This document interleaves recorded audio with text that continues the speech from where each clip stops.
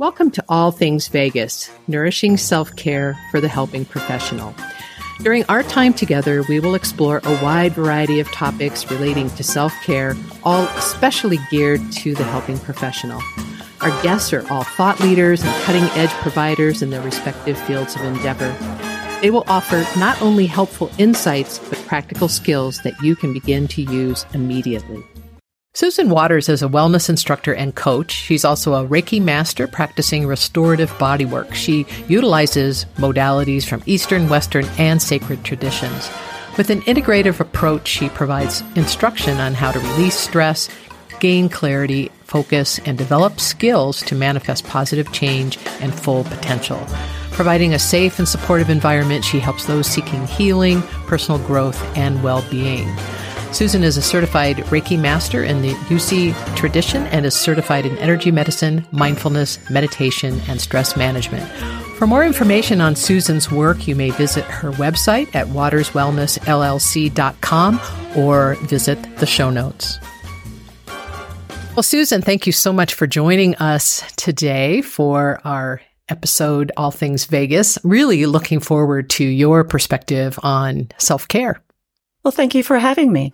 One of the things that would be great to start with is to establish a foundation for what self-care actually is. I think it's a word that gets thrown around a lot, and I'm not terribly sure that we all necessarily are on the same sheet of music about what that even means. So if you could start by clarifying that from your perspective as a professional in that field, that would be great. As an energy medicine provider, I believe that life is nurturing the energy that we have to be able to fully live the magic that is our life. And that encompasses both our mind, our body, our spirit, our emotions. Practically, it consists of developing very healthy habits, eliminating unhealthy habits as much as we can, and to continue to self-monitor and self-manage our self-care so that then we have the energy and the capacity to deal with whatever life throws at us. And so ultimately, it's about taking responsibility for our own health and well-being. And that can be, I think, tricky for some people to actually accept the responsibility for taking that on for themselves. A lot of times we tend to sometimes get ourselves into a victim stance about things that have happened to us. And sometimes it's hard to dig ourselves out of that hole. It can be uncomfortable. Self-care includes sometimes some self-reflection and to go deep and to find out why we do the things that we do. Why do we always reach for unhealthy habits when we well know that healthy habits take us a lot further and allow us to live a much fuller life? I think most caregivers are very, very stretched. Most don't have the time. They feel they don't have the time it takes to do self-care. But it's just so vitally important because if we don't fill our metaphorical well, then we don't have the energy to truly be present and to help others. You're starting to go into what my next question was, which was this idea about the misconceptions that are out there, especially in the helping professionals field or in those practices, about what self-care actually is. And many times that also gets us into perhaps naming what we would refer to as barriers or obstacles. And you started to address that. So let's dig into that a little bit more. With a lot of caregivers that they're so focused on giving that they feel like self-care is a luxury or that it's somehow self-indulgent or it's selfish. And on the contrary, I believe that it's vitally important for us to bring our best game to our caregiving, to have the energy not alone to maintain a healthy lifestyle and keep on top of our emotions and our reactions to things in the world, but also to be able to be there so that we can serve others. Another misconception is that our practice has to be really big or really perfect. And that's not the case at all. Sometimes our self-care can be just right in the moment. It could only take a few seconds. And I think self-awareness is the key to that, is to be present enough to be able to recognize when things happen, that we can stop and just pause and really be with what's going on so that we don't just react out of a knee-jerk reaction. And that can be done in a moment, in your car, when someone cuts you off, or with a colleague that maybe a conversation is not going very well, things like that. So our practice doesn't have to be big. Those small moments add up, and then they accumulate into a healthy lifestyle. And another misconception is, and I deal with this in my coaching practice, is that clients come in as like prepared that I'm somehow going to deprive them of something. Is, oh, please don't take away that habit. Please don't take away that coping mechanism. And I'm not here to do that. I have my own, and they definitely have their time and place. But I guess what I'm trying to coach people with is to be able to understand why we're doing what we're doing. And then that just opens us up to options to do things in a different way rather than just automatically responding. So it's not about depriving. It's about adding on habits that are healthy, that ultimately make us feel good, and then make us want to continue doing that. And like a good diet, it crowds out the more negative or destructive activities or substances or whatever. That healthy lifestyle becomes the reward in itself. You started to address this whole thing. Because those are really, I think, common. What I see also is common, really, misconceptions about self-care. So our ability to be able to take the time, to be able to self-reflect, to develop a different or more robust level of self-awareness. This is not a one and done. This is an ongoing, probably lifelong practice, yes, which a lot of us have a really hard time getting our heads wrapped around. Mm-hmm. We like to get it done in 6 weeks or whatever. Mm-hmm. We're used to that kind of marketing. So can we talk about these very, very real, as far as our perceptions around things like not having enough time, not having enough financial resources, all of those things that get thrown up in front of us when we're trying to change, because it's hard work. Mm-hmm. Definitely. Those are very real obstacles. Not having the time certainly limits our options, but I would challenge that in the fact that you have to go to the bathroom. So go in the stall and take a few moments to get centered. It's probably not the best place to breathe, but or go outside and get your feet on the ground and get all of those wonderful free electrons that are coming from the earth that are coherent with a calm state of mind. There are moments in our commutes, times where we maybe waste some time. It doesn't feel like it at the moment. Like, for example, getting on social media and getting those dopamine hits, those feel-good hits. Those certainly have their place. But is that really what we want to do? Or do we want to do an activity that's going to make us feel better for way longer and ultimately be much more healthy for us? But I think basically it's reframing, is seeing our life. We have limited amount of energy, right? And our life becomes our masterpiece.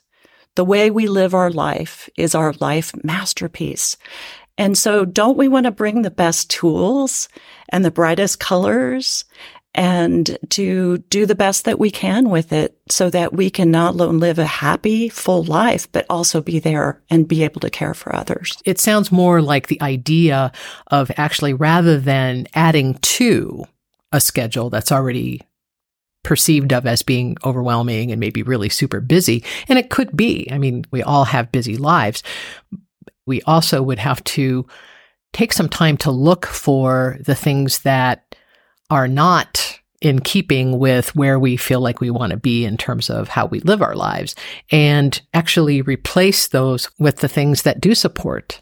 Am I getting that correctly? You absolutely are. And I think it takes a little bit of brutal editing. Mm-hmm. Let's look at our schedule and say, okay, these are the things that I absolutely have to do. The kids need certain things, the family needs certain things, the job needs certain things, the parents need certain things. Those are really non-negotiable at certain times in our lives. But the things that don't add value to our lives, that don't further us with what our purpose is, I think we need to get really honest and to cut those things out. It's okay to say no. And yeah, it may be difficult. If something is toxic, we need to find a way to remove that from our life. And so it's kind of a Marie Kondo, your entire schedule and what you do with your life energy. And it's a matter of constant priority too. I think it's a moving target most of the time, is that what's important today might shift slightly tomorrow. I think just being in touch with ourselves and also to watch our energy level is when we can be present and embody ourselves within our body, is to be able to be in touch with what brings me joy, what lifts my spirit, what makes me feel energetic. And in contrast, what makes me feel pulled down? What activity, perhaps stopping with a colleague and it turns to gossip, how you can feel your energy start to drop. We have this finely tuned intuition that we're constantly nurturing and honing. And if we just stop long enough to listen to it, I think we know where we can find the time. I think we know the things that are healthy that we can do. And it's not perfect. It's not perfect at all. I constantly am battling some of the same things. But one thing I am willing to do is to keep looking and to see, okay, what can I do a little bit better today? Also, a lot of what we're talking about here is free. Absolutely. I mean, there's not necessarily a financial investment here. So it's really not necessarily about a big monetary investment into any of this. Absolutely. And most of stress management is free. In my classes, I refer to it as peeling the stress onion. Is we start with the physical and to shake off the tension and the negative energy. And then that opens up. All of this is free.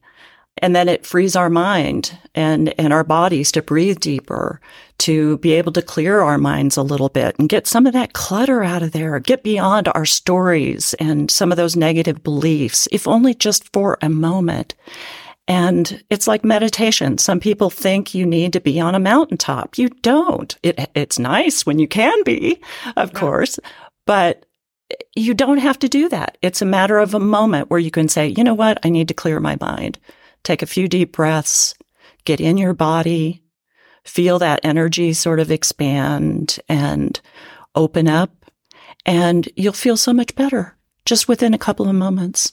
So it's a practice. Can we talk about because what we also really like to do within the context of these episodes is really drill down into what can people do? If I wanted to challenge any of our listeners today, or you wanted to challenge any of our listeners to start today, which I think is the directive. It's like, don't wait till tomorrow. Don't wait for the beginning of the week. Start like in the next minute or two. It's just like, start now. What can you do right now to begin to move the dial and to start to establish some of these really relatively simple concepts, not easy to do, but simple concepts. Exactly. The first thing to do, I think, is to meet ourselves where we are. Some people are just starting a brand new practice and maybe aren't familiar with any of these techniques. Some people have a practice and they want to deepen it. And it doesn't matter. There's no judgment. Have some self-compassion. At the end of the day, we're all doing the best we can, right? And so if we can meet ourselves where we are, then that takes away a whole big negative of, oh, I don't have time. Oh, I can't do this. I don't know what to do. Is just say, it's okay. I have doubts, but I can take a moment and move forward anyway. To start a practice, I think, too, is setting an intention or a goal. It's always good to have just a rough idea of what you're trying to accomplish. With self-care, for example, if you're extremely tired, what can you do in this moment? First of all, you have to just feel inside yourself and identify. What is it? Am I tired? Am I angry? Am I uneasy, restless? To be able to just identify that and then to set the intention of, okay, I have a moment here. I don't have any money and I just want to do something really good for myself, is to be able to identify. Maybe it's closing your eyes and resting and breathing for a few minutes to get your energy back up. Maybe it's to stop and think, that driver just cut me off and I'm angry, is again to stop and to say, okay, I can't control that. So am I going to ruin my day and their day and everybody else's day that's watching this? And so those little moments, I think, as they happen, it doesn't have to be a big deal. But if we can just stay aware and to capitalize on those opportunities to incorporate some of these things. You spoke to this, and I want to drill this down a little bit more, is this whole idea of self-awareness. So knowing yourself well enough to know where you tend to go in particular situations, to recognize that all of us have energy changes through the day. Some of us are morning people and we're a lot more creative first thing in the morning. Some of us are not. And to really recognize that part of how we can work with our energy is to also plan things that take those skills for the times of the day that we're at our best with it. Like really doing that so that we're actually not stressing ourselves out more. At that point, doing some body scanning is always helpful. And I think there's some go-tos for most people. Some of the most common activities that people in all sorts of caregiving roles do, we can approach it on a physical level, a mental level, an emotional level, or a spiritual level. And so when one doesn't have the skills or doesn't know immediately what they need to do, or perhaps they can't connect in with what their body is needing, is to go to the basics. The physical needs. Are we hydrated? Do we have fairly good nutrition? Are we breathing properly? Are we resting enough? Things like that. And to try to fill those gaps, because ultimately we're a physical body and we need to make sure that is running as well as can be expected in that moment. And sometimes if we're agitated or anxious, fearful, things like that, is to maybe think about approaching it from a more of a mental standpoint or emotional standpoint. Meditation is such a great go-to because just the very act of breathing deeply and calming our minds and getting quiet, sometimes that alone is enough. If we're feeling highly emotional, sometimes it can be painful and it's not always appropriate to really embrace that emotion and to let it run its course rather than run from it. There are times we have to distract ourselves from it so that we can do what we're doing. But if we can eventually just be able to sit with that emotion, it's uncomfortable, but to sit with it. And when you do and put full attention on it, it's really interesting how it morphs. It softens, it lessens, it breaks up a little bit, it changes into something else.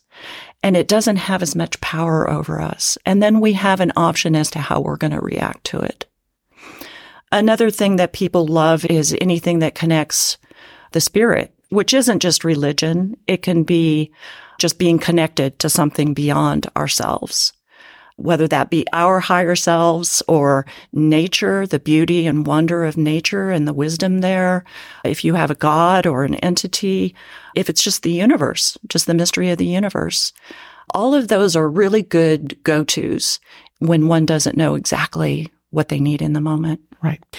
Sometimes trying to really engage with trying to know something that really isn't ours to know can be extraordinarily overwhelming. And there are lots and lots of things that we can learn. We can learn how to breathe properly. We can learn how to move our bodies in a way that is rejuvenating. We can learn the skills to sleep better. We can learn about how we nourish our bodies on all those different levels.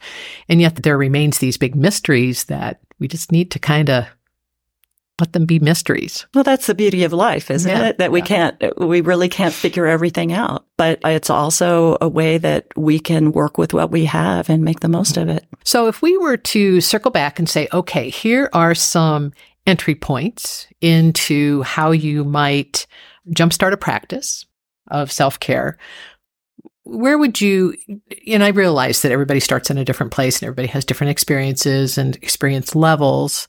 How would you think, regardless across all of those, because we're all human beings and we all share a nervous system that does what it does, how would you suggest in general that we get started? Caregivers give so much of themselves and they see so much need, and it's an endless need. And I think gratitude goes a really long way. There are always areas in our life where we might feel like we're lacking, but I think gratitude in even being able to entertain the thought of self-care is to be grateful that we have this energy that we're able to manage. And most of the time we have the opportunity to manage. But then there's also like some hacks about how to get started. Companionship is buddy up with somebody. It helps keep you accountable. It keeps it interesting. You can support each other. Get your kids involved. Grab your pet who wants to go out all the time anyway. And use these tools and tricks, if you might say, to be able to jumpstart you. And I think that the rewards of doing even the smallest things will add up and then be the motivator to continue.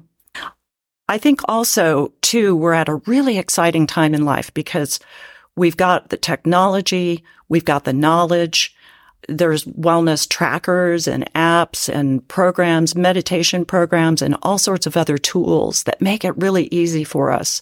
And if we're on our phones all day anyway, which I hope we're not, but if we are, why not add in a 5-minute meditation? And just some of those little ways. I'm not normally a big advocate of multitasking because I think it can keep us from being fully present, but there's easy ways to do a couple of things at the same time. If you have to have a boring meeting, why not have it outside and have a walking meeting? Or if you have a few minutes to eat, why not go outside and put your feet or hands or body on the ground and really absorb the earth's energy? I think there are just a lot of ways that we can sneak that practice in. Just to get us going. Because I think also once we start feeling better, it just is a lot easier to keep it going. It is. It's self-sustaining, it's self-perpetuating, and it's sustainable too. We keep filling that well in little ways, and we just keep the energy going. Anything else as we're wrapping up here today that you want to touch on that we haven't talked about or I haven't asked about? Is there anything that you want to address in this whole arena of how do we get going? I think we need to learn to recognize the signs of stress. Is on a physical level, we may have fatigue, we may be tired all the time, we may have trigger emotions, have a lot of anger, anxiety, depression, also difficulty sleeping. There can be like a numbness. And I think being in touch with our regulation, with where we are in the sympathetic and parasympathetic range. There's the low end, which is really apathetic.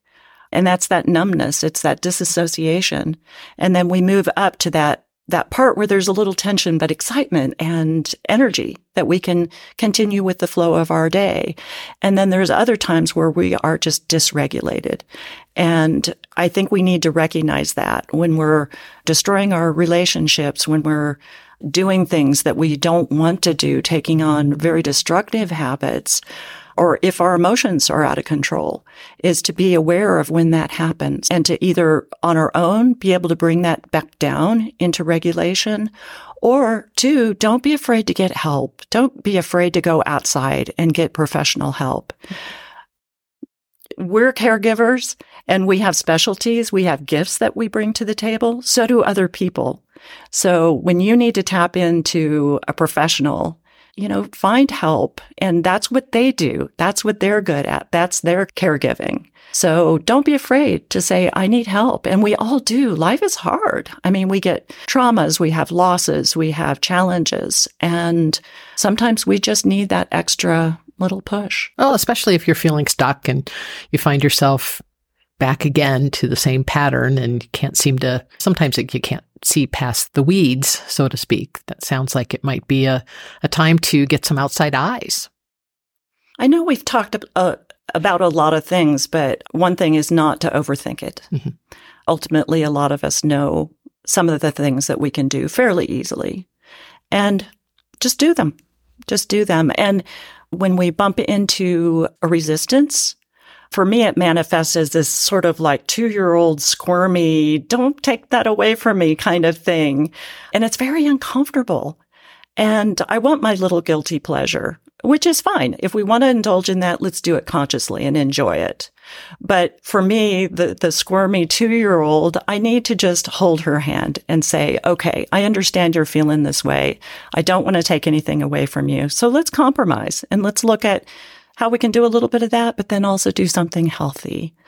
And it's okay. We can't put any more pressure on ourselves than we already do.